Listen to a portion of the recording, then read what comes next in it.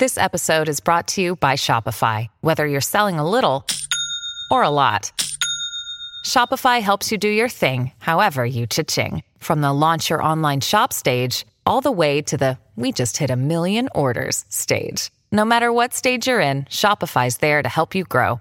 Sign up for a $1 per month trial period at shopify.com/special offer, all lowercase. That's shopify.com/special offer. Only 2 people in American history have ever served as Attorney General 2 times. One of them is joining me in the studio. Born and raised in New York, today's guest always dreamt about being in the intelligence community. He joined the CIA, I think, in 1971. He was attending law school. After he graduated, he focused on constitutional law and then joined the Department of Justice. While he never saw himself becoming Attorney General, it kind of seemed like it was destined that he would. Starting off in the Reagan administration, he quickly rose to prominence until President George H.W. Bush made him the nation's top law enforcement officer for the very first time. His second term under a second president came with Donald Trump. I'm going to ask him, I don't think he ever really wanted the job. In the 2 final years of Trump's presidency, there was a constant stream of unjust and often unconstitutional attacks against the president, and that brought him out of retirement to make sure that Donald Trump got a fair shake. He was forced to deal with an impeachment, a summer of racial turmoil, and on top of that, a global pandemic. While he was sometimes critical of Trump and his actions, he also has defended him, and his book defends him quite a bit. He defended him against the harshest of critics, which was practically everyone in corporate media. And now it looks like his final legacy, Special Counsel John Durham's investigation into the Trump-Russia probe and Hillary Clinton, is hitting some pay dirt. Through it all, today's guest believes that he has always stood for what was right, his principles. He always tried to do the next right thing, even in the face of massive opposition, no matter where it came from. He wrote it all down in a new book. It is called One Damn Thing After Another, Memoirs of an Attorney General. Today on the Glenn Beck podcast, William Barr. Are you unhappy with your progressive glasses? Have you ever been told, just go home and get used to your progressives? No, I'm not going to. I use Rodenstock glasses from Better Spectacles now. And I mean, I don't have a problem with them at all. Better Spectacles is a conservative American company who is now exclusively offering Rodenstock eyewear for the very first time in the U.S. Rodenstock is this German company, been around for like 150 years, considered the world's gold standard for glasses. Rodenstock scientists use biometric research to measure the eye in over 7,000 points, and they've taken the findings from over 1 million patients and combined that now with artificial intelligence. And the result is biometric intelligent glasses, or big glasses, which gives you this seamless, natural experience that works perfectly with your brain. It improves your vision sharpness at all distances. Please try it out. BetterSpectacles.com. BetterSpectacles.com. Make sure you type in BetterSpectacles.com/Beck. Do it right now. You can schedule your teleoptical appointment. You don't have to leave the house. And they're offering an introductory 61% off their progressive eyewear, plus free handcrafted Rodenstock frames. Don't settle with your eyesight. Go to betterspectacles.com/Beck now.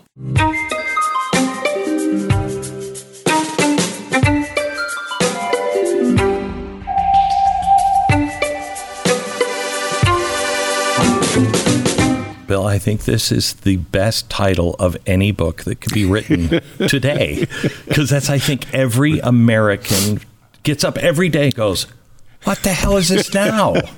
It's one thing after another. Yeah. And you were at the center of the storm.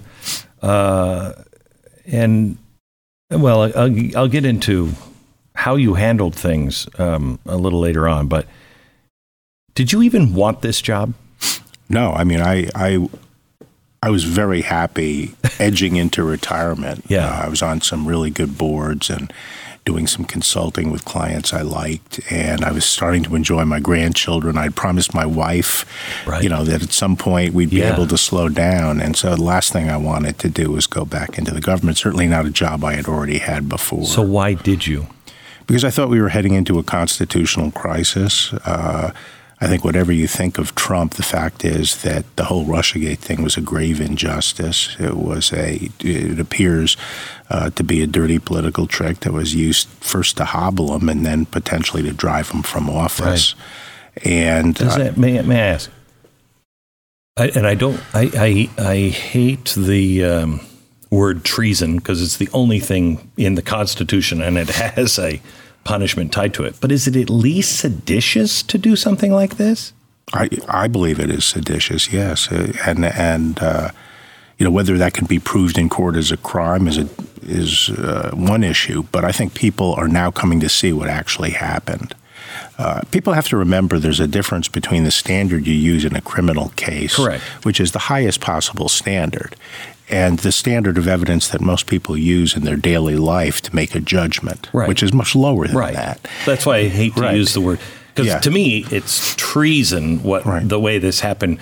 But that's a very different standard than right. the one everybody always just throws out. It was a gross injustice. It was, and it hurt the United States in many ways, including what we're seeing in Ukraine these days. It distorted our foreign policy and so forth. But I felt that the president was not getting his due as president.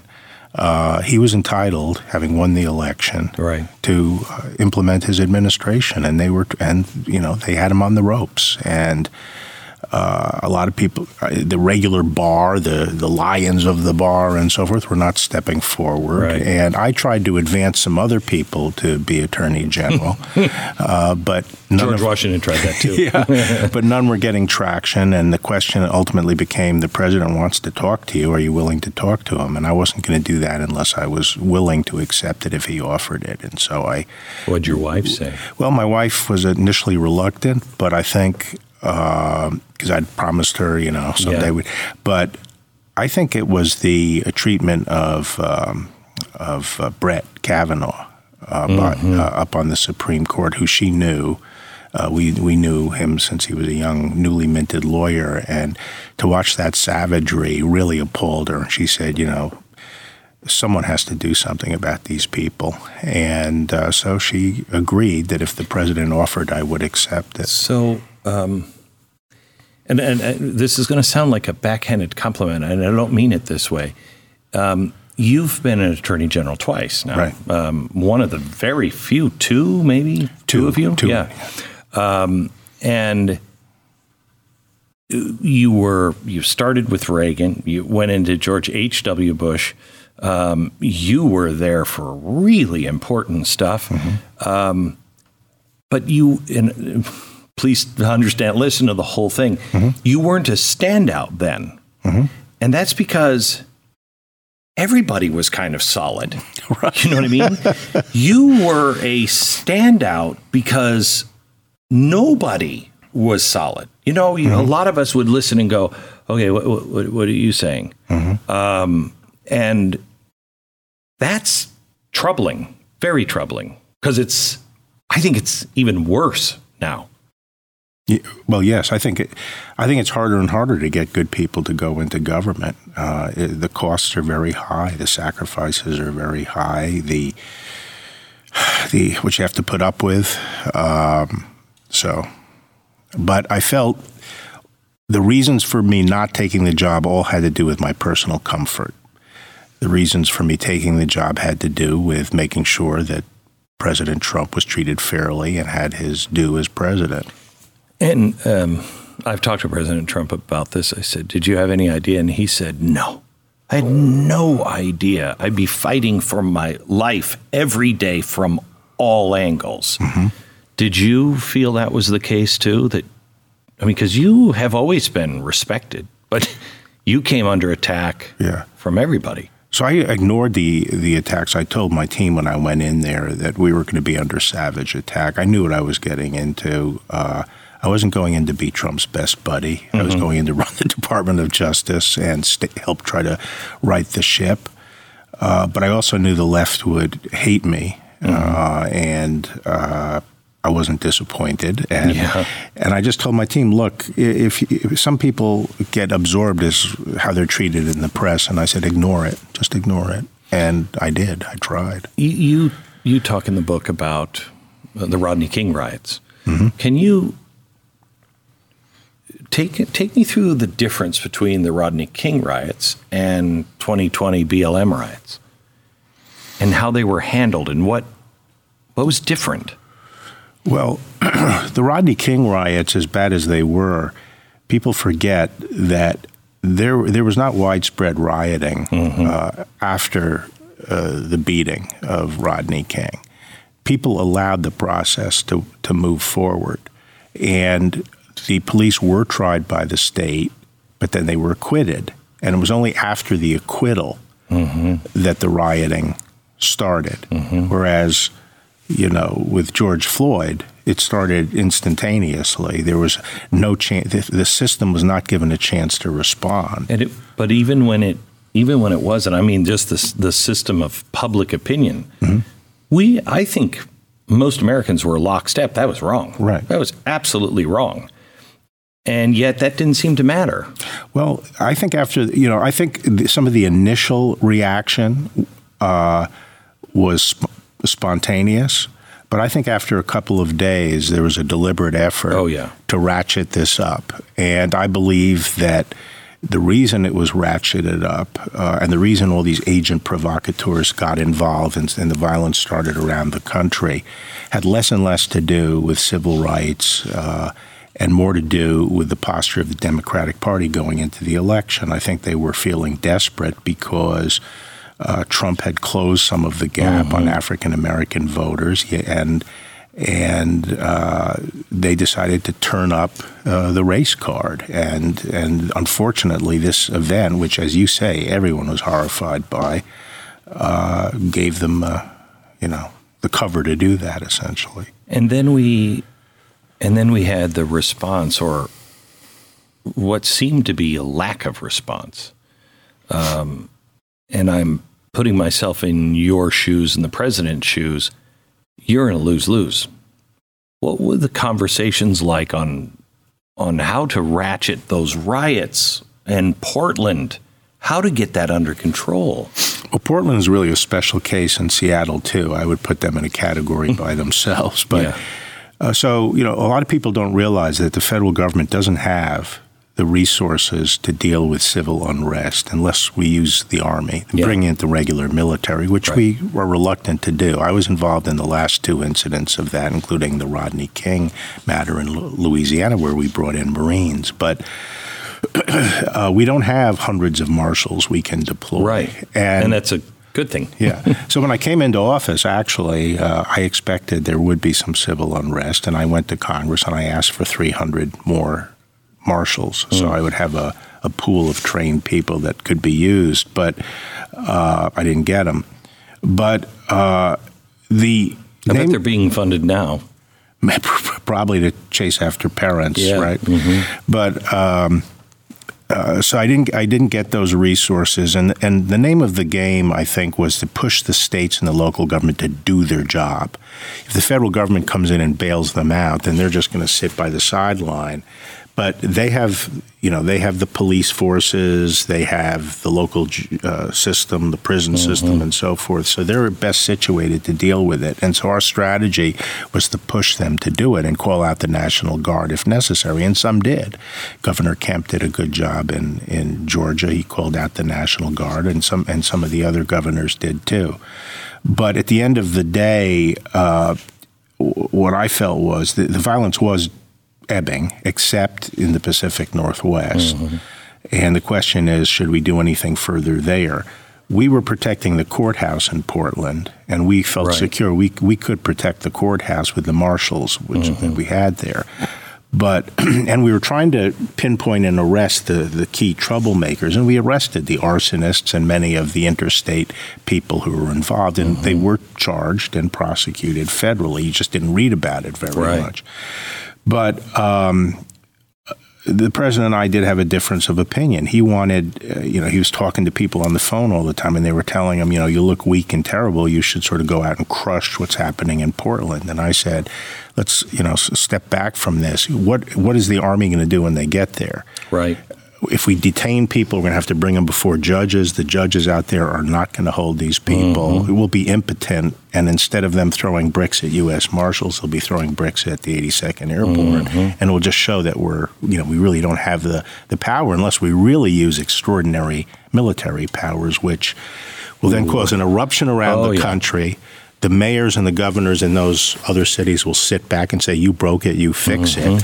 And we'll be deploying every division we have to pacify the country in an election year. That's crazy, That's why I started with, you're in a rock and a hard place. I'm a small federal government guy. Right.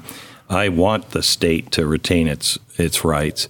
And that's really one of the reasons why it's so disturbing what happened on January 6th on multiple levels, both sides. Yes. Tell me about your January 6th experience. Well, I wasn't there. I had resigned on December 14th, which was the day the Electoral College met, and I felt that was definitive, and I didn't see the election outcome was going to change. So I tendered my resignation, and I was out by Christmas, and then I just saw what was happening on the Hill, and I immediately issued a statement. Old habits die hard, but I just called up my former press secretary and said, put out a statement. So, because I was revolted at that. I think we all were. Yeah, the violence, especially the attacks on the police officers and so forth. And I was very upset with the president because I don't think he legally, from what I saw, he didn't legally incite it in the legal sense of the word, but he was responsible for essentially sending a large demonstration that had a clear mob element in it. They came just the way Antifa sometimes comes, armed for combat and ready to go. And I think it's okay for people to demonstrate. People have First Amendment rights. But for one branch of government to sick a mob on another branch of government, to intimidate them, and giving them the idea that something they can do up there can change what the vice president's going to do, I thought was wrong. And for the same reason, I think what's happening with the Supreme Court is wrong. It's the same principle for Congress or the Democrats to be weak on the subject of whether a demonstration should be permitted in front of the houses of justice. It's the same principle involved, which is one branch of government shouldn't be using a mob to intimidate another branch of government. However, when you look at it, and I was upset with Donald Trump on January 6th. What are you doing? Why aren't you on television right now? Not a little phone thing, but and saying this is wrong. This is not who we are. And then we have the aftermath of it, where don't let a serious crisis go to waste. Right. I can't even get answers on what's really happening with some of these people who are still waiting for their time in court, have been held. What's happening with this? Well, I do think that, as you say, they don't let a crisis go to waste. So they have given this. The left is treating this as one of the greatest assaults on American liberty in our history. It was not an insurrection; it was a riot that got out of control. And if people had a plan of stopping the count, they've been indicted for seditious conspiracy, and we'll see if the government can win its case. From what I saw, there were a few hundred people who, clearly knew they shouldn't be breaking into the Capitol, were using force to get in, and they should be prosecuted. But there were a lot of people who were let in. From their perspective, the guards were saying, welcome to your house, and opening the way for them. And they were looking around and taking pictures and so forth. And there clearly should be some discrimination between those who were really using violence and broke in and those who were sort of found themselves in the Capitol. And I think this administration has this is one of the biggest operations by the Department of Justice in its history. They're going out and hiring 200 more prosecutors to prosecute these misdemeanors and so forth. And I think it's a political drama that's being played out here by the administration. If you're one of the millions of Americans that suffer from really bad pain, I'm sitting here across from the Attorney General. My fingers look like they're all dirty, and I've got black all over. It's not that I didn't take a shower or something. It's that I've been painting. And that is something that I didn't think I was going to be able to do ever again, because my hands were in so much pain. They would cramp. If I just would hold a pen, it would cramp right away. I couldn't paint until I found Relief Factor. I got my life back. Try it. Will you? ReliefFactor.com. Go to ReliefFactor.com. Try the 3-week quick start. Do it now. ReliefFactor.com. I don't. And I'm sure there are. I don't know a time in my lifetime, at least, where we've had literal political prisoners. I mean, again, if you went in and you were, broke in, you were breaking stuff, whatever. But if you walked in and you weren't doing any of that, you were just walking through the Capitol, you weren't part of that. Yeah. And you have spent really any time in jail for a misdemeanor, you are a political prisoner, aren't you? I think it's fair to say that. And I think that there are cases that have come to my attention that I find chilling. And I think a couple of things are very disturbing to me. One, some of these individuals have a hard time finding lawyers to defend them. Correct. Now, when I was coming up as a young lawyer, the bar used to glory in the fact that everyone is entitled to a defense. John Adams. Right. And you were considered a great lawyer if you took on an unpopular defendant and defended him against a baying mob, right? But now it's political correctness, and lawyers will not come and defend these people. I had one of the best law firms on the First Amendment. I've worked with them for 20 years during the Trump administration because they were getting heat from Google and others. They dropped us. Right. I'm like, and I brought up John Adams. What is this? What do you mean you're going to drop us because of heat from them? Tell them to go pound sand. Do you believe in it or not? Right. Courage is in rare supply in many professions, including the law. The other thing that I find disturbing is the conduct of some of the judges who are treating some of these defendants in a more draconian fashion than they would a pedophile or a rapist, and holding them. I think some of these cases don't seem justified. I know a federal judge who said, "And a lot of the stuff that comes before me now is like they're making it up." The judges are like, "You know what? This feels right," and it has no basis in law. Right. How do we correct that? Do we get back to where America can trust its institutions? I think eventually we can. But when people say to me, for example, how do we clean up the FBI? How do we do this? And I do think the FBI needs, serious reform. But I say just the FBI? It's not just the FBI. Everything. It's all our institutions. Yeah. It's our institutions in government. It's professional institutions. It's science. It's medicine. It's all of it. And what is happening, and I think what's happening basically is that this is not politics as usual in our country. I think during the Obama administration, something very fundamental happened, which is that the left went outside the tent. They are now no longer sort of playing on the right-left political spectrum that's part of liberal democracy. They're not under the liberal democratic tent.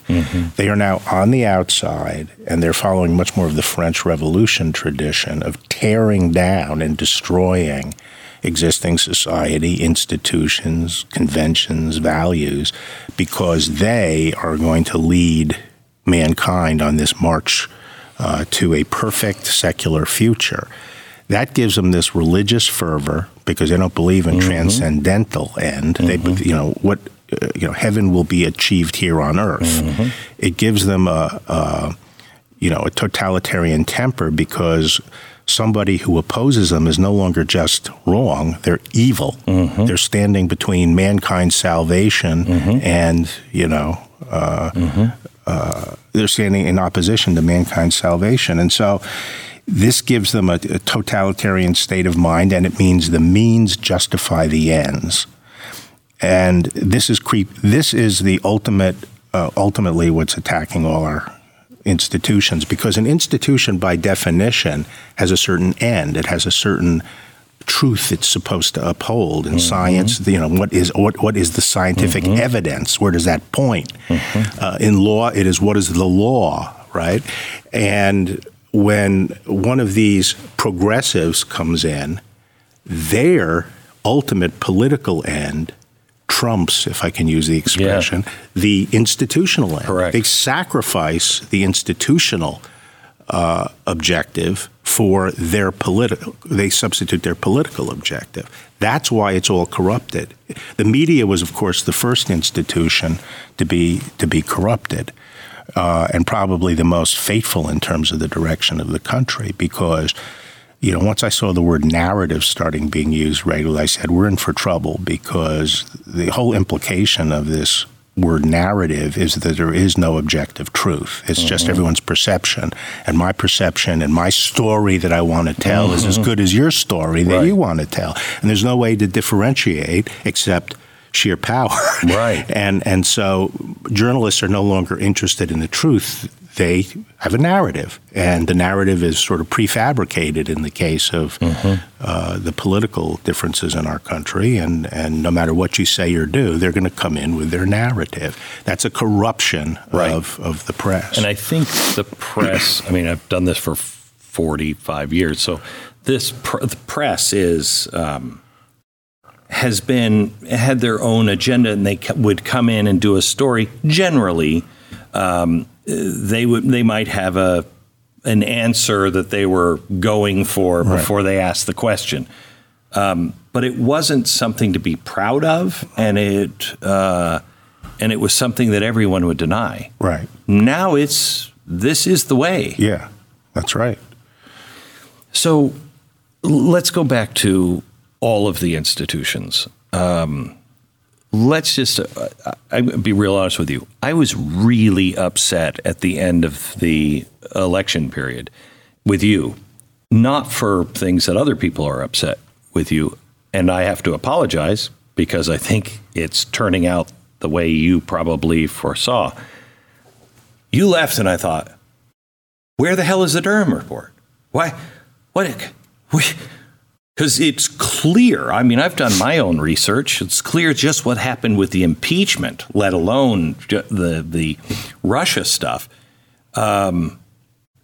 It's clear there are dirty people. And I thought, what did you do? Why would you leave that out there? Tell me what your thought process was on that. Did that bother you at all? I know you write about it in the book. So I thought the president was going to lose. Starting in April of 2020, I went in and talked to the president. I told him I thought he was going to lose the election. That must have made him happy. Well, he didn't listen to me. He knew better. But so I thought that I would appoint Durham as a special counsel, but I would do it secretly before the election. And after the election, the fact that I appointed him before the election would look more and be more of a bona fide move. In other words, I wasn't going to wait to see who won. I was going to appoint him as special counsel.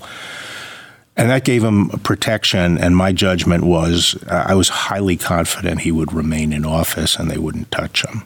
Why? They break all other rules. Because I think because this administration had no real interest in protecting either Hillary Clinton or Comey. And at the end of the day, for them to lose the Capitol and cause appear to be covering something up that would then never get resolved, I didn't think was in their interest.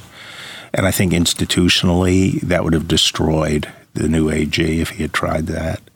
So, and he would have known that. He had come from the department. So I was confident they would keep him. I was also confident they would keep Weiss up in Delaware, but I didn't appoint him as a special counsel.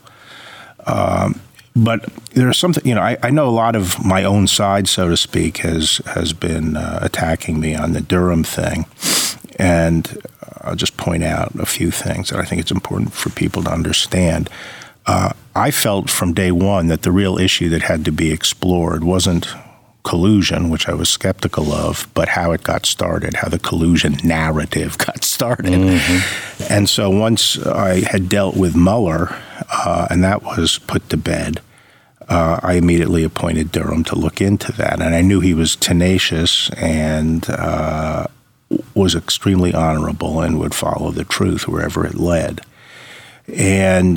But people don't understand, though, is that when he came on board at the beginning of the summer of 2020, the IG had not finished his investigation of Crossfire Hurricane, so none of the stuff about the FBI was yet available. And it made no sense for him to start investigating that. He wanted to wait for the data dump, which is the right thing to do, from the IG. So he was out looking at some other tangential things of different theories like British intelligence, Australian intelligence, Italian, some CIA stuff. People forget that the IG first said, well, it'll be ready in June. It wasn't ready in June. Ready in July, not ready. It was not provided until December, the end of 2019. That's when all that stuff got to Durham. And then what happens 3 months later? COVID shuts down all grand juries in the country. No grand juries. So if you don't have a grand jury, you can't. Or you don't have let me put it this way. I'm not going to say whether he had a grand jury or not, but what I am going to say is if you don't have the threat of a grand jury, no one will come in and talk to you. You'll say, the usual thing is, please come in for a voluntary interview. And people come in because they know if they don't, they're subpoenaed. But if there is no grand jury, they say, no, I'm not coming in. And there's nothing you can do. And people don't understand that state of affairs lasted until the month before the election. So his hands were very much tied as to how far he could push things and how much pressure he could bring on people through most of 2020. So that's the story as to why Durham takes time. But I think there's something very important in our whole system that people are ignoring, and that is, I alluded to it earlier, the difference between the standard of proof and the method of the criminal justice system and how people actually make up their minds about things. And I think politically, since Watergate, the impulse of both sides is to try to get things investigated as a crime so that will then expose the person as a criminal. Correct. But what they forget is, number one, you're going into a secret system that you will not find out what's going on. Number two, it takes a long time. And number three, the standard of proof is the highest you can have. And instead of, where I feel what's more important is telling the American people the story. If the facts about, for example, Hunter Biden had gotten out in public, putting aside whether he was criminally liable, people would have immediately seen what's what. They can understand what's going on. It was a scuzzy, shameful behavior. But instead of focusing on telling the story and getting the story out and letting the American people reach a judgment about the moral quality of the people involved, the whole game becomes, was this a crime and what will happen in the criminal justice process, which is not really fit. You see what I'm saying? Yeah. I do. Here's the question that I had for you, because I was pretty sure, but I'm no expert, obviously, didn't have any inside information, but it sure seemed like it was legit, especially when the New York Post comes out with it. Of course. How come, we were allowing people to not have any evidence, former FBI and intelligence people, this is Russian, Sure. And you knew that it was actually real and it was happening. How come you didn't come out and say, this is under investigation or we've had this? Well, first, the department doesn't come out and say we're investigating somebody. But would it make, would have done, okay, go ahead. Okay, but right after that letter came out from the intelligence experts, the DNI, the head of national intelligence, came out and said there's no indication of Russian disinformation. And the FBI, which works for me, sent a letter up to the Hill saying the same thing. It's to a committee saying there's no indication of disinformation. So that happened right after that letter came out. So it wasn't picked up. Yeah. No one reported it. The president's cheerleaders out there didn't call attention to it. That's why I say that the Republicans should have focused more on telling the story rather than the machinations of getting this into the Department of Justice, because as Hunter Biden himself has acknowledged, he was under investigation. But I could not come out and say, and we wouldn't want to. I just want to say, Glenn, that we don't want a country where when someone's under investigation, nothing's been established yet, the Department of Justice can affect an election and do stuff by just saying they're under investigation. The line used to be on these television commercials for, I don't know, Sure or whatever it was, don't ever let them see you sweat, because it was covering everything up. I think Sweat Block's slogan should be, don't sweat, because you don't. I mean, it is crazy. I don't know where you live, but I live on the surface of the sun for about 9 months out of the year here in Texas. And even when I don't, I'm a human sweater, okay?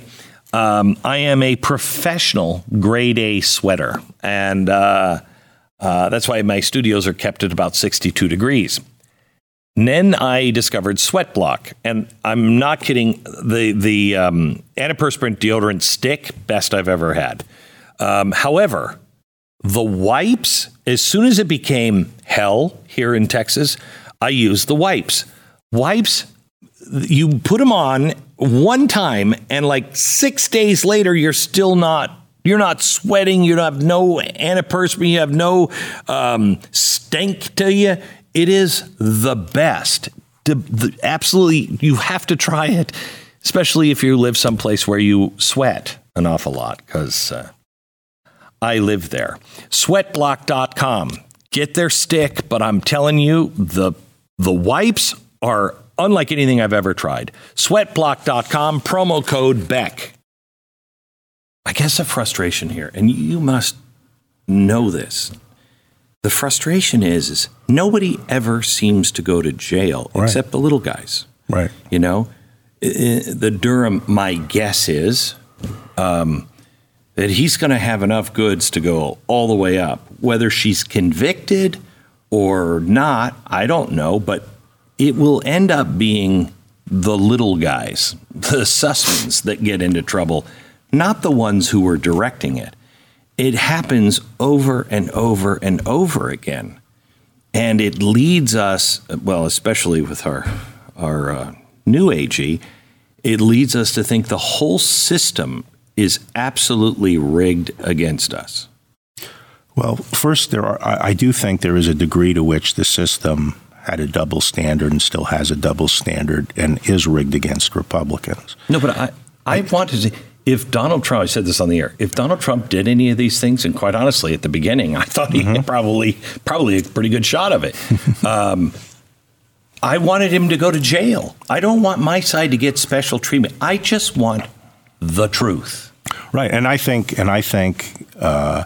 there are parts of the Department of Justice that I think have a double standard, and they will pursue Republicans. How much of that is that way? I mean, I don't trust the FBI. I've never been that way. I don't trust them. I don't trust anybody at the national level. Well, I didn't trust Comey and his crowd that were running the FBI, and I do think the FBI, has some issues that have to be addressed. But I don't think it's thoroughly corrupt across the board by any means. I think the local guys are... I think pretty much solid, good agents that do their job. But like all our institutions, there's some generational change going on, and the people coming in, don't have the same values as a lot of the mainstays. But I'm not going to say there's no double standard. I think there were, just for an example, well, I was Attorney General. No case that was embarrassing to the Democrats was leaked. Okay. Right. However, cases that hurt Republicans were leaked, and that's being done by the career people who are partisan people. Some of them. So I'm probably, I think a very sharp minority, but still they're there, and there is a double standard. But I also think that people have to understand one of the reasons no one ever goes to jail is because, if I had no problem indicting anyone we could prove a case against. And that's the standard the department uses. Do we have evidence sufficient to prove beyond a reasonable doubt? It's wrong for the department to say, well, we're just going to throw the mud up against the wall and see if the jury will do it. We have to ask ourselves, would a fair jury, a reasonable, unbiased, fair jury, have enough evidence to find this beyond a reasonable doubt? If we think the answer is yes, then the case should be brought. And that's sometimes very hard to get because there's a gap between what you and I know to be or pretty sure what the facts are and what you could actually prove in court. Correct. And people have this way of saying, we all know what happened. Come on, why can't this person go to jail? Right. Well, John Durham is a prosecutor. This is his bread and butter. Correct. And, if he can prove a case. I actually have faith with Durham. Yeah. I actually have faith. There hasn't been any leaks. Right. I know he knows he's up against everyone on the planet. Right. He's not a stupid man. My faith when you left was there's no protection for this guy, and they're going to derail him. You happen to be right, and I was wrong. But the problem is there are good people, but they're going to get derailed by the bad guys. Yeah, I don't think he's going to get derailed. Good. And do you think? And I think that if there's a case to be made, he'll make it. And now, there's another thing that people have to understand, and this is something I tried to explain to the president. Usually in the law, there are two things you require. You require a bad act, actus reus, and a bad state of mind. And the act that you usually require is something that inherently looks bad, like burning documents or telling someone not to tell the truth. Those are acts that cry out that there's bad intent, right? And show the person probably was acting badly. But we're in this new phase where prosecutors like to go after acts that are not bad acts. They are things that someone has the discretion to do. And then their whole claim is you had the right to do it. It was within your discretion, but you did it with a bad state of mind. And one of the reasons I could take all this obstruction nonsense that Mueller was trotting out, his 10 episodes, and say that there was nothing there, was because many of them fell into that category. And I say, if there's no bad act, then you need a real hardcore smoking gun on bad intent. We're not going to, there's no crapshoot where you get in and try to do, show the jury, well, this guy probably had bad intent. You need to have the ironclad case of bad intent in those circles. Otherwise, you're going to chill everybody in government who are making these kinds of decisions. That is the same principle, it seems to me, that when you're dealing with the FBI, which is they'll be saying, I really thought there was a threat to the country. I was serving the country. I was doing the best I could. Now, there's a lot of circumstantial evidence that raises questions in our minds about that, right? But remember, we have to prove it beyond a reasonable doubt that they had bad intent, and that's hard to do. And I know people don't like that answer, but if we're going to have a fair criminal justice system, that has to be the answer. Right. The FISA courts. Yeah. So, generally, I generally support FISA because, FISA is directed at agents of foreign powers in the United States. That's where the main focus of it is. But there is an area where it has been abused. But when you have the FBI changing documents and lying to the FISA court, I don't know why the FISA court didn't say. It's a good question. And, that again puts their credibility at stake, because if they're not, somebody hurts my credibility and I'm trusting them and they're lying to me, it's on me to say, excuse me, here's what we're going to do now. Right. And I don't think they did. No, and look what happened. The judge basically gave the guy a slap on the wrist. Nothing. So for falsifying a document to spy on an American citizen. Correct. Right. And that shows, to me, that's part of the problem that you and I have talked about, which is the politicization of the system. But normally, when you're using, let me identify where I think the area of potential abuse is. It's not as much as people think, but most of the time FISA is used where it's not just you think the guy is an agent of a foreign power, but you have reason to believe they're engaged in things like terrorism or espionage and something bad that they're not supposed to be doing. But there's a narrow category of cases which essentially say, we think he's an agent of a foreign power, and that's all he is. He's just an agent of a foreign power. He's acting on behalf of another country. And in that area, there's a potential for abuse. And that's essentially where they were going with Carter Page. And, I do think we've done everything administratively when we were there to tighten up. But, there should be some reform in that area to protect against abuses. Have you seen the last episode of Ozark yet? No, I haven't. You should watch it because it's interesting the way the FBI is using a cartel and with what's happening down on the border. We have emboldened these cartels and every single bad guy on earth. Come on in. Absolutely. It is as President Trump would say, it's a disgrace. Right. But I have a chapter in my book about the cartels, and it is connected to illegal immigration, obviously. But this is a huge problem for the United States, and I'm surprised that more people are not up in arms about it. It's hard. It's fentanyl deaths. Yes.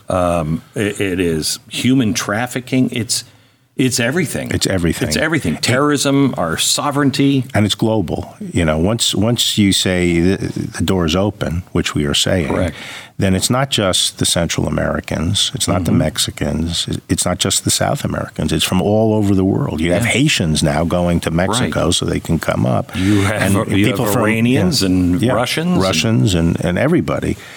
And so this is now the way of coming into the United States, completely illegally and unmonitored. But this is connected to the cartels.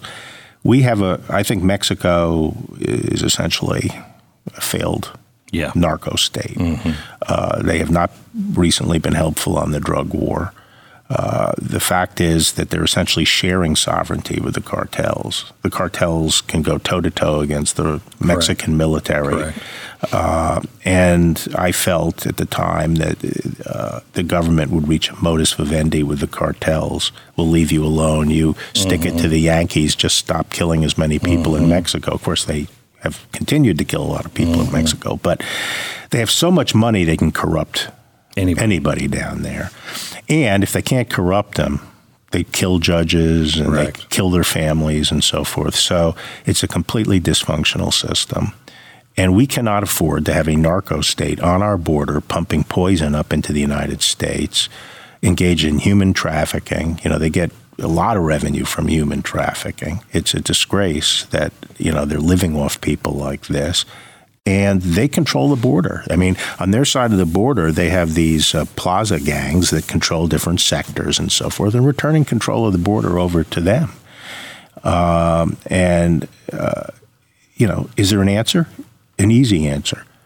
We can secure our border. Trump demonstrated we can secure our border. It just takes will. And I just don't see why the American people tolerate what's going on down there. I don't know if people really, I don't think anybody's strongly making the case on how it's going to affect them. Right. You know? Mm-hmm. Well, more and more people are going to get killed by these, some of the murderers and criminals that come across, the gang members, the MS-13 and 18th Street gang members. And as you say, fentanyl isn't drug overdose, it's poison. The people are being poisoned, literally poisoned to death. They don't know what's in what they're taking. They don't know how much fentanyl is in there, and very tiny amount of fentanyl kills. And so they're playing Russian roulette with the American people. So I don't remember what it was. Maybe it was the federal government against Arizona, but it was the ruling that said that Arizona can't do anything on their own borders. Mm-hmm. And that is constitutionally the government's job.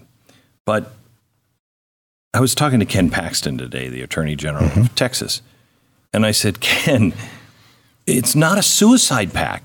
If they're not doing their job, isn't there something that can be done?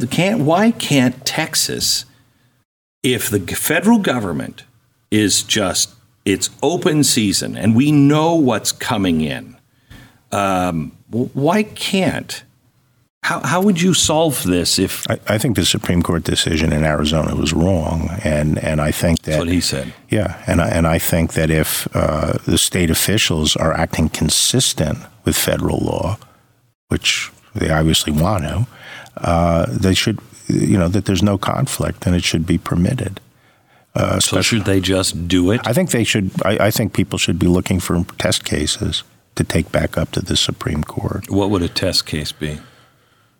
Well, where they're using state authorities to, in a way that's consistent with federal law. Yeah.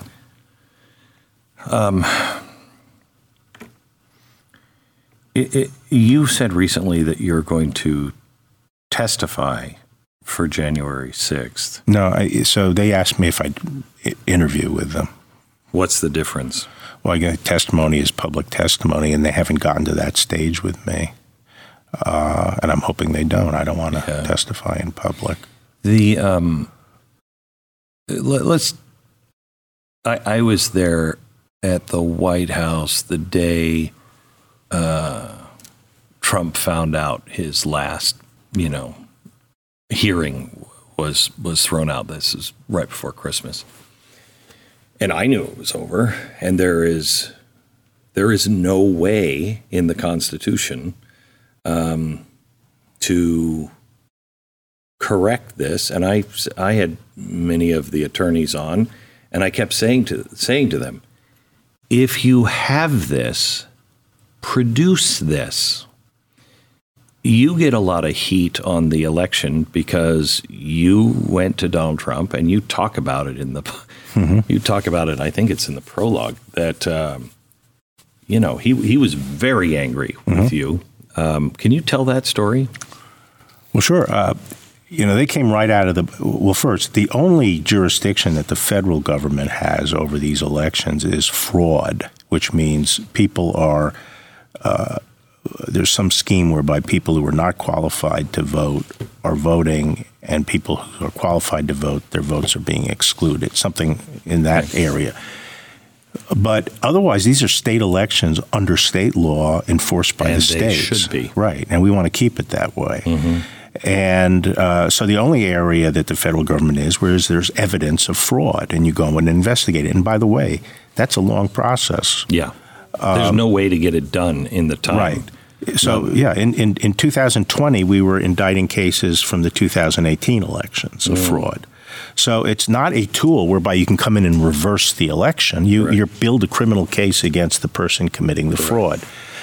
So right out of the box, Giuliani and all those people and the president started talking about fraud. But the things they were actually pointing to were not.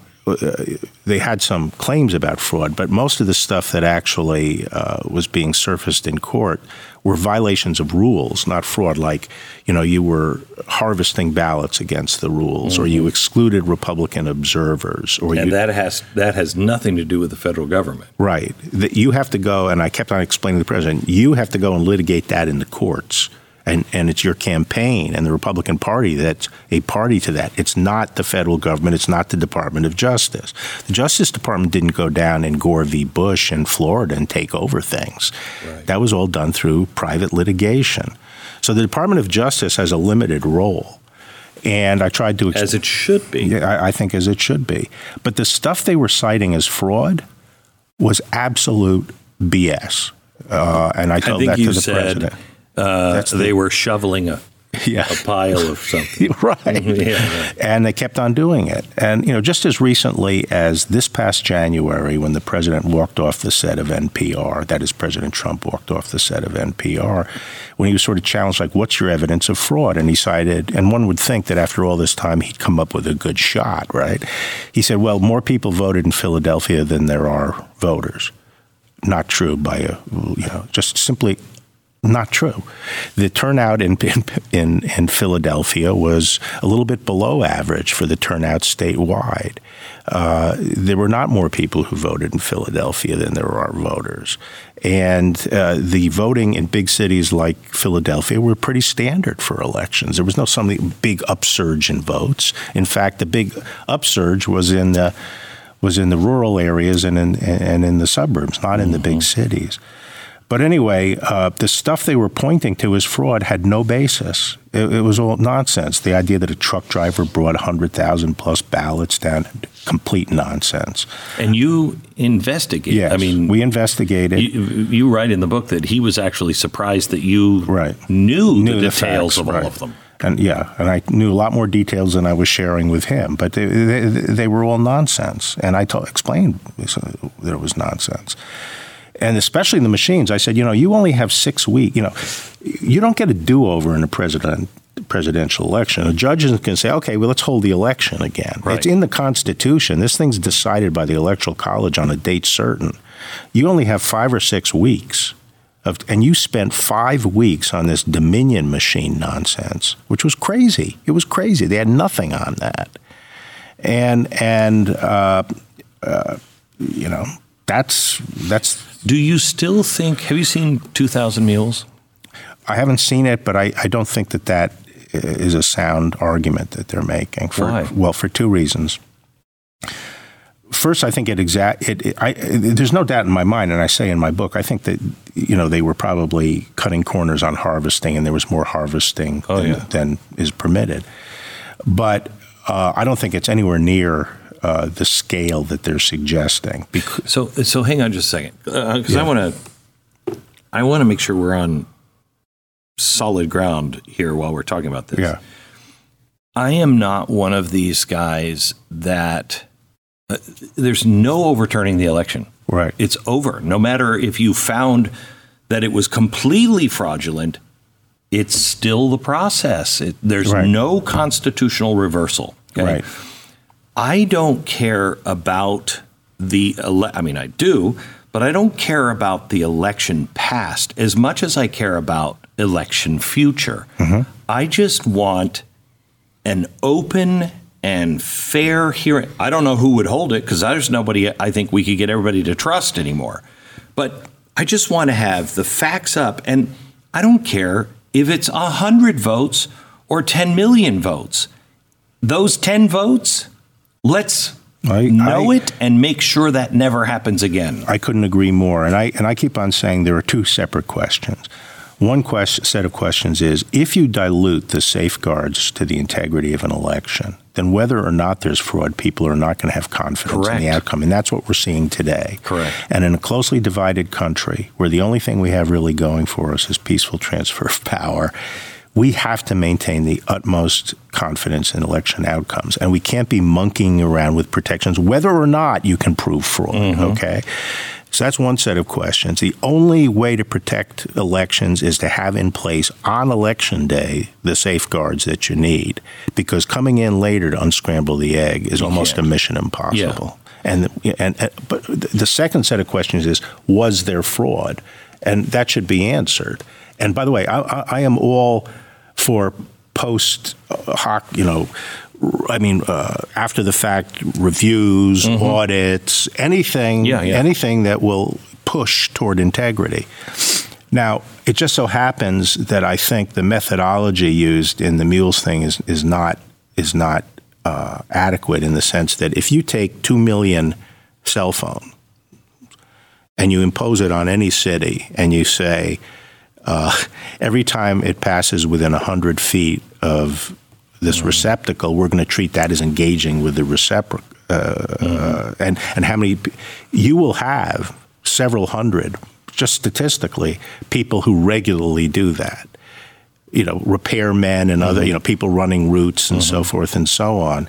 And so it's just not, it doesn't prove that these were people who were harvesting. Now, I held my fire. The video of the cell phone information. I held my fire on this because I assumed they'd be coming out with a lot of photographic evidence. And that would be strong evidence to me if they found the same guy visiting these boxes on a regular basis, throwing in multiple ballots. But they didn't come up with that. Well, they did. A few, but handful. Yeah. So I think there was. I think maybe there was some harvesting on a relatively small scale. But here's the other thing, which goes back to the basic point we were talking about earlier. Even if you can show harvesting, it doesn't mean you get to throw out all the votes. Correct. You still have to show the votes were illegal. Correct. And so I'm for all analysis, all I'm for audit. blockchain myself. I don't know why. I don't know why we have to stand in line. We have blockchain. Okay. Put it in. When you're looking at the elections coming. I'm hoping that this one was so screwed up because of all of, I told the president's people months before, this is going to cause a problem, and he would talk about it. Go litigate right now. They changed the rules all the way up. Once the vote happens, you can't do anything about that. Right. But they changed the rules. Those rules changed back now? No, there's still fights going on in the states over a lot of those rules. And by the way, I was one of the most outspoken before the election about those rule changes and universal mail-in ballots and so forth. It's craziness. But the president was warned about. I just want during 2020, people went in and warned the president. They warned him about the need to build up a legal SWAT team to go around and deal with all of this.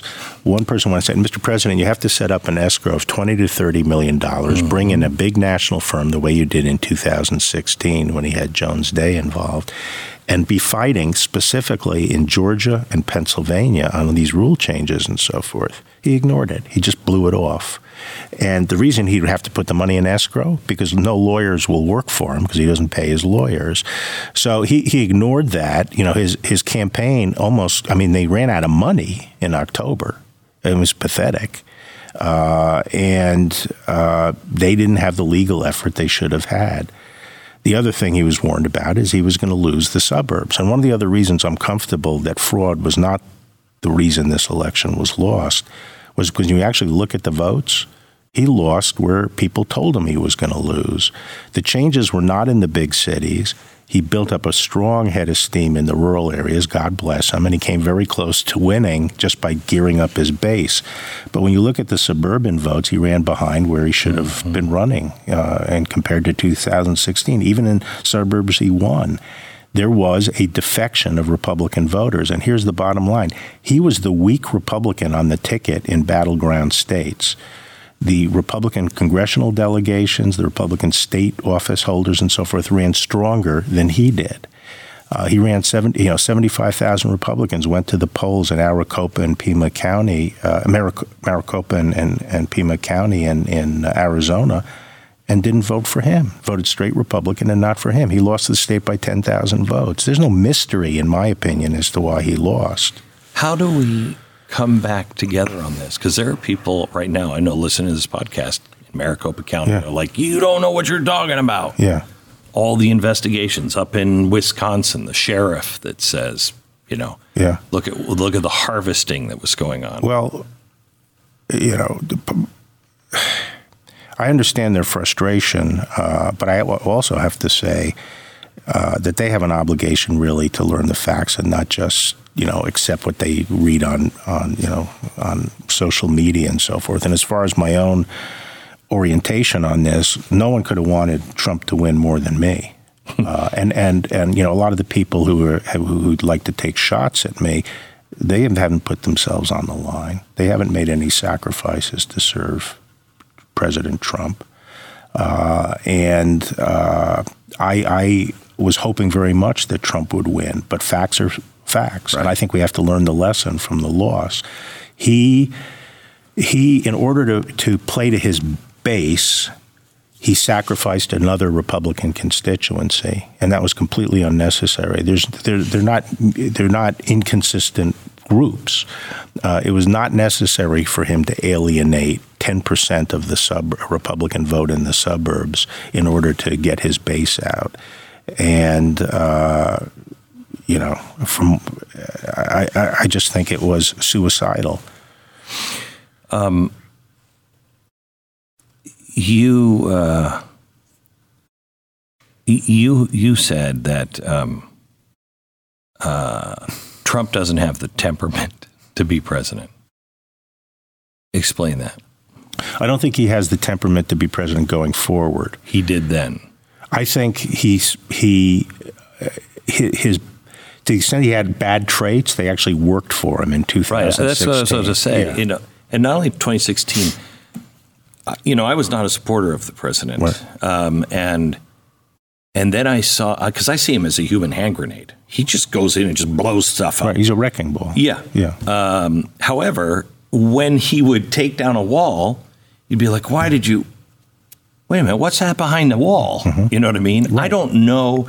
Of course, he will tell me that, no, of course I knew. I don't know if he knew some of the stuff he was exposing or if he just has a pretty good gut on it, guessing or surprised. But that wrecking ball, how important was that to at least get us to understand the problem?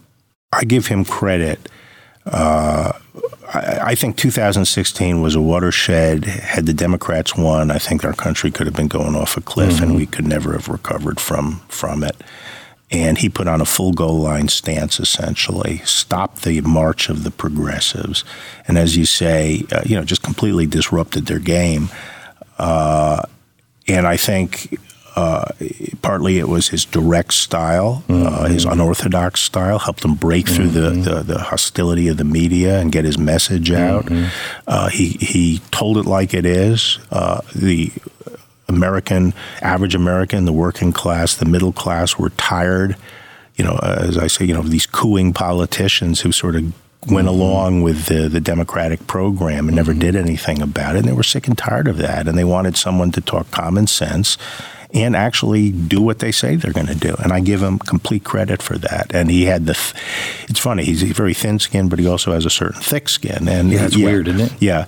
And he was able to weather attacks that I don't think any other politician could have weathered. And he kept on going like the ever-ready bunny. And I give him tremendous credit for stopping the destruction of the United States. However, but now that I think we're seeing that at a pace that is astounding and breathtaking. Mm-hmm. Yeah, but I think it's setting the stage for a comeback, not for him personally, because I think there's a great opportunity here. I see this as setting the stage the way the 60s and 70s set the stage for Reagan. And mm-hmm. The Democrats took a hard turn to the left. Vietnam was a big part of mm-hmm. that. They tried to patch up the differences in their party by bringing in a cipher who could be all things to all people, Jimmy Carter, mm-hmm. who was overwhelmed by the problems. Mm-hmm. Same thing's happening now. Biden is overwhelmed. And more importantly, the left has really shown their true colors. Yeah. And you can get the most gain when you're in reaction to that kind of excess. Correct. And so I think the American people are ready for a fundamental change. But and this is what I say to all my Trump friends, and I was never a Trumper, always, mm-hmm. I signed up. But is that we need a president to make America great again. We have to start asking ourselves, what will it take? Frustration is not enough. Anger is not enough. Thrashing out is not enough. We have to create fundamental changes going forward, and that takes a decisive victory with a strong majority. And I'm looking for someone like a Reagan who can won 40 states, and then he won 49 states. Then Bush, his vice president, wins 40 states. You think DeSantis could be that guy? Do you see anybody on the horizon? Well, so my view is I'm for anybody who can pull this off, because I think Trump would be the worst choice. It would fritter away, I think, a historic opportunity to unite the party. He's not a uniter. He's causing civil wars in virtually every state he sticks his nose into. And so we need someone to unite the party and put our best foot forward for a decisive victory, a conservative who will fight. Now, I'm not for anybody at this point, but I think DeSantis, has a lot going for him in the sense that he's a fighter. He clearly has, has a clear path to. I mean, he has a clear agenda, right? And a track record, right? And he's a leader. One of the things I compare him on COVID to the president. The president empowered Fauci. And the president wasn't really sure how to handle COVID, and he let Fauci sort of be the face of it, and he flip-flopped a bit. The reason he started his fight with Kemp was because Kemp wanted to open up Georgia. People forget that. And he attacked Kemp because Kemp wanted to open up early. But then I look at DeSantis. DeSantis goes out and actually brings in a public health advisor who's really good, and then he makes really hard decisions and sticks with them. Even when some of the data started coming back and everyone went after him, he stuck to his guns, and he has been proven right. That's leadership. So I think DeSantis has a lot going for him. But, there are a number of other good candidates, too. The COVID stuff, again, I don't feel like I don't know, but there's a lot of dirty stuff that was going on, especially over with Wuhan. There seems to be the same kind of stuff going on over in Ukraine in some regard. Is anybody ever going to really look into this, and is anybody going to pay a price? I think the Republicans, if they gain control of one of the houses, will look into it and have some effective investigations. But until that happens, nothing right now is going to be looking. Can they do more than just investigate? Can they? I mean, well, if they find something that's criminal, they can refer it to the Department of Justice. But people should not forget the reason we don't control one of the houses is because of our beloved president, who I think sabotaged the Georgia. Yeah, that was a race. Huge mistake in Georgia. You talk in the book about it's weird. People who might get a bad name on, I don't like Trump. The honest ones will say, no, there's some really good things. I mean, when he was when we were coming down to the wire here, I'm thinking, the Middle East peace, I never thought that would happen in my lifetime. I never thought Jerusalem would ever be moved in my lifetime. The Supreme Court and the court system, I never would have expected that. I mean, you were there with Souter and Clarence Thomas. You know how hard that is to pick, right? Absolutely. And you talk about the new civil rights movement that is the religious aspect of Donald Trump, which I would have never expected. He's not a religious guy, but he ends up being. Well, so he certainly supported our efforts to protect religious liberty, and that was sort of in his wheelhouse. So, in my resignation letter, I went through all the achievements because I think you'll agree my book is pretty balanced. I give Trump a lot of credit in there, and I went through all his accomplishments, including the ones you mentioned, rebuilding our military and so forth. And when he read it, went, "Wow, this is really good." And I thought to myself, "Yeah, why you should have been just hammering on this stuff in the last couple of months of the election." But no, so I think that people who just dismiss Trump out of hand are wrong.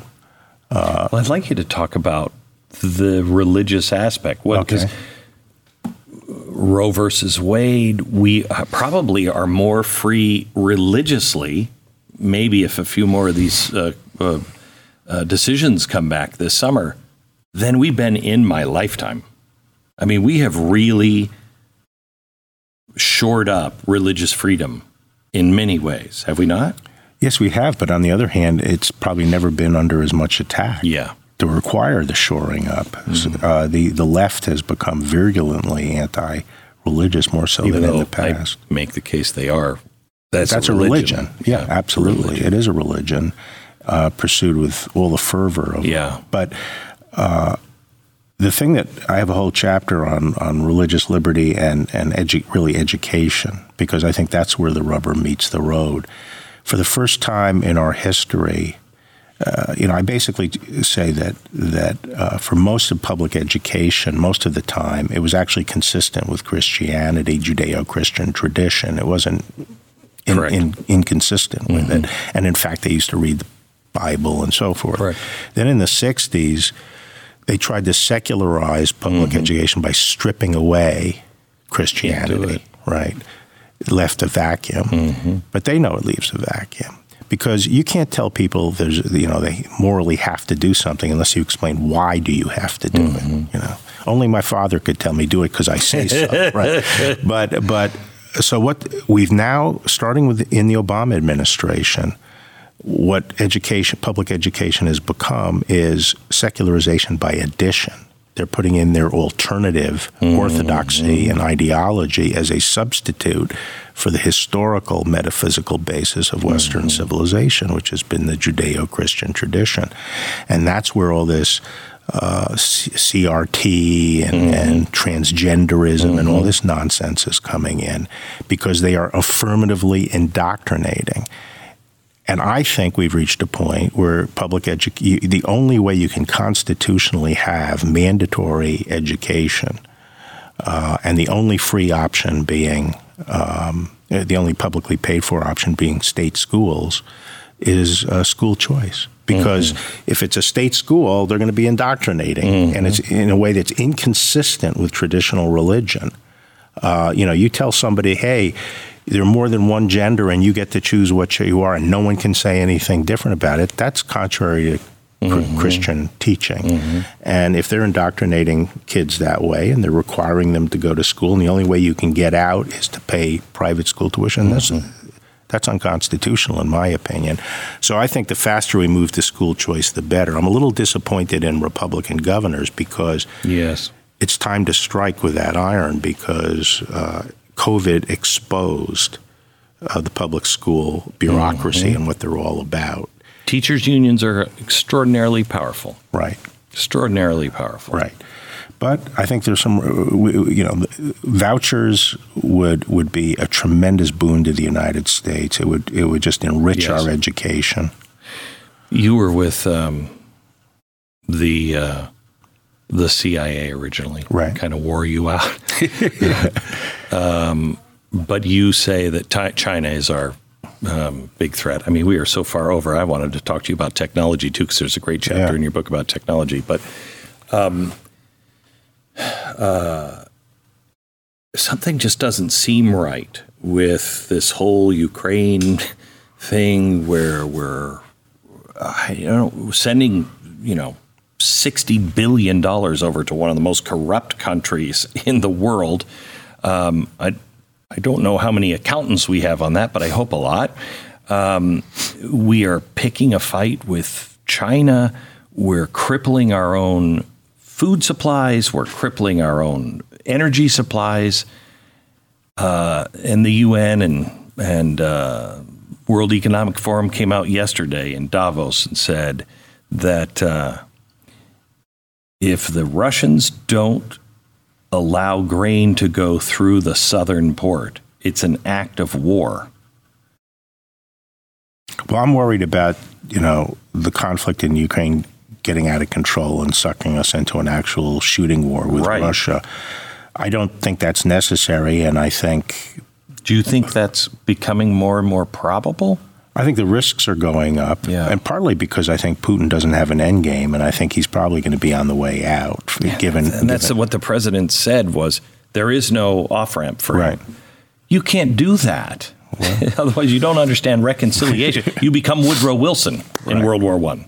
I have been upset about the fact that we've been making public a lot of our aid and what we're doing at every moment instead of doing things quietly through appropriate clandestine channels, the way countries usually do this kind of thing. And then also, to start war crime trials and all that kind of thing. And,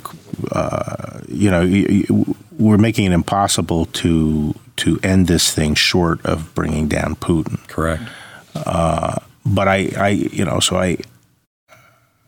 think one of the things about Russiagate was it prevented the Trump administration from engaged in normal diplomacy with Russia. Mm-hmm. Normally what would have happened during that 4 years would have been some effort to reach a modus vivendi with Russia and answer the question, which is, what is Russia's role in the world with respect to the Western alliance? Are they a little puppy dog that follows behind us, or do we recognize some of their interests and so forth? And I'm not saying there would have been an easy solution, but we never even got to explore that. Right.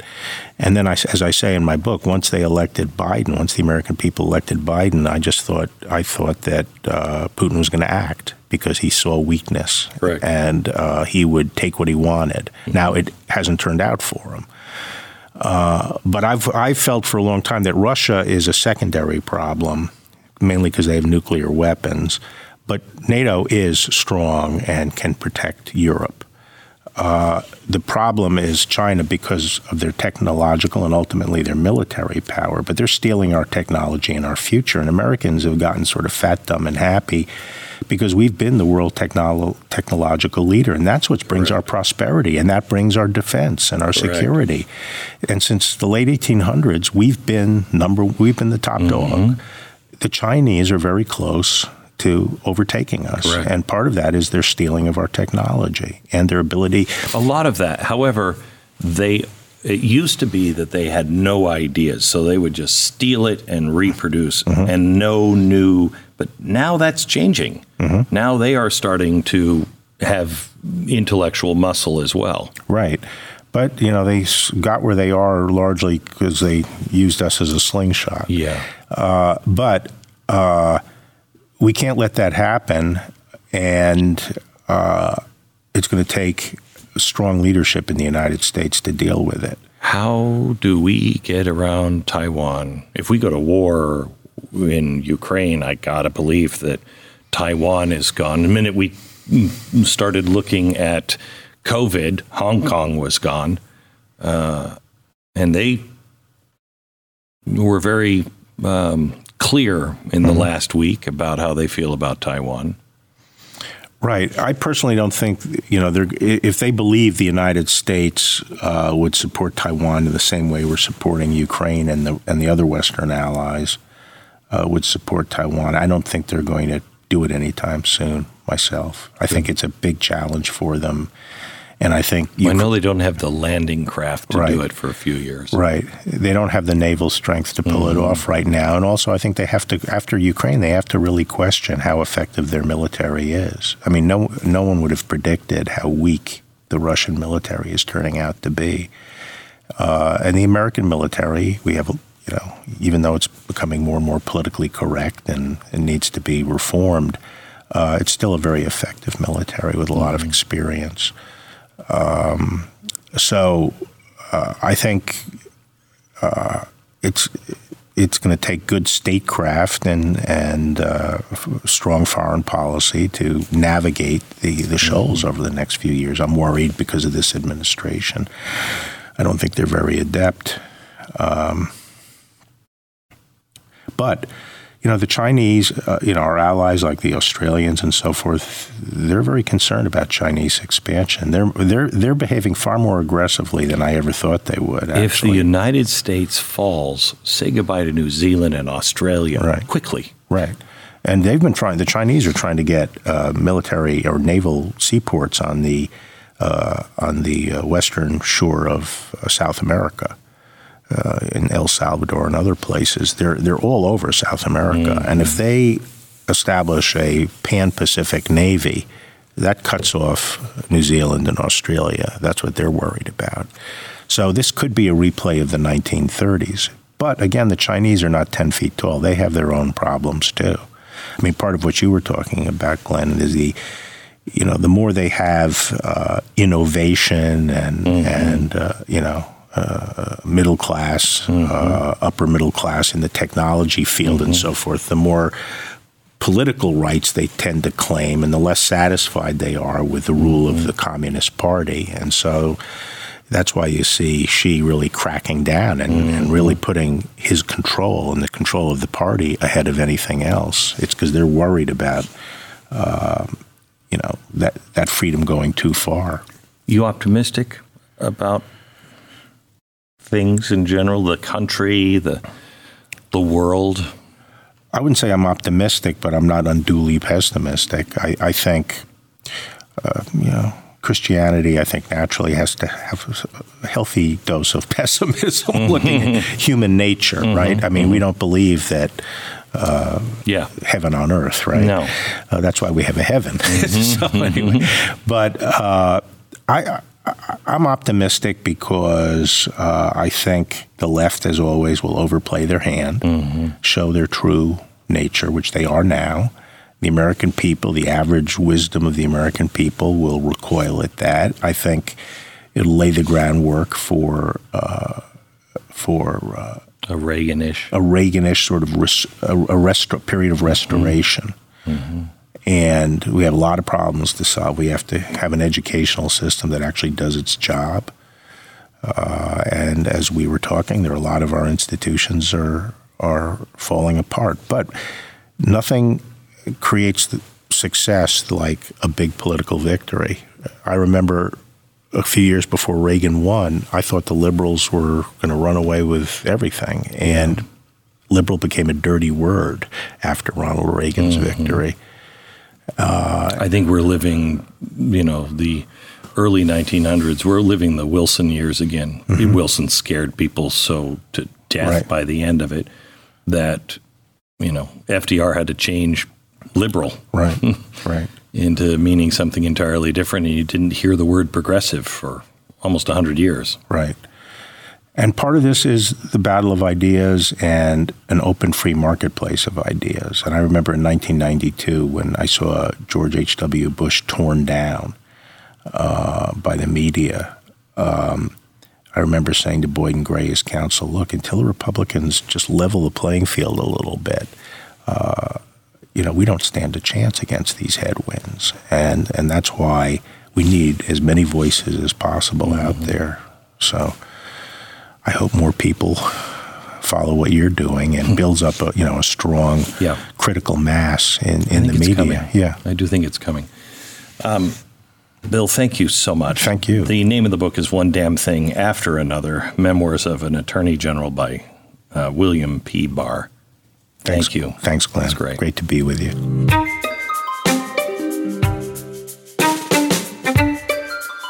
Just a reminder, I'd love you to rate and subscribe to the podcast and pass this on to a friend so it can be discovered by other people.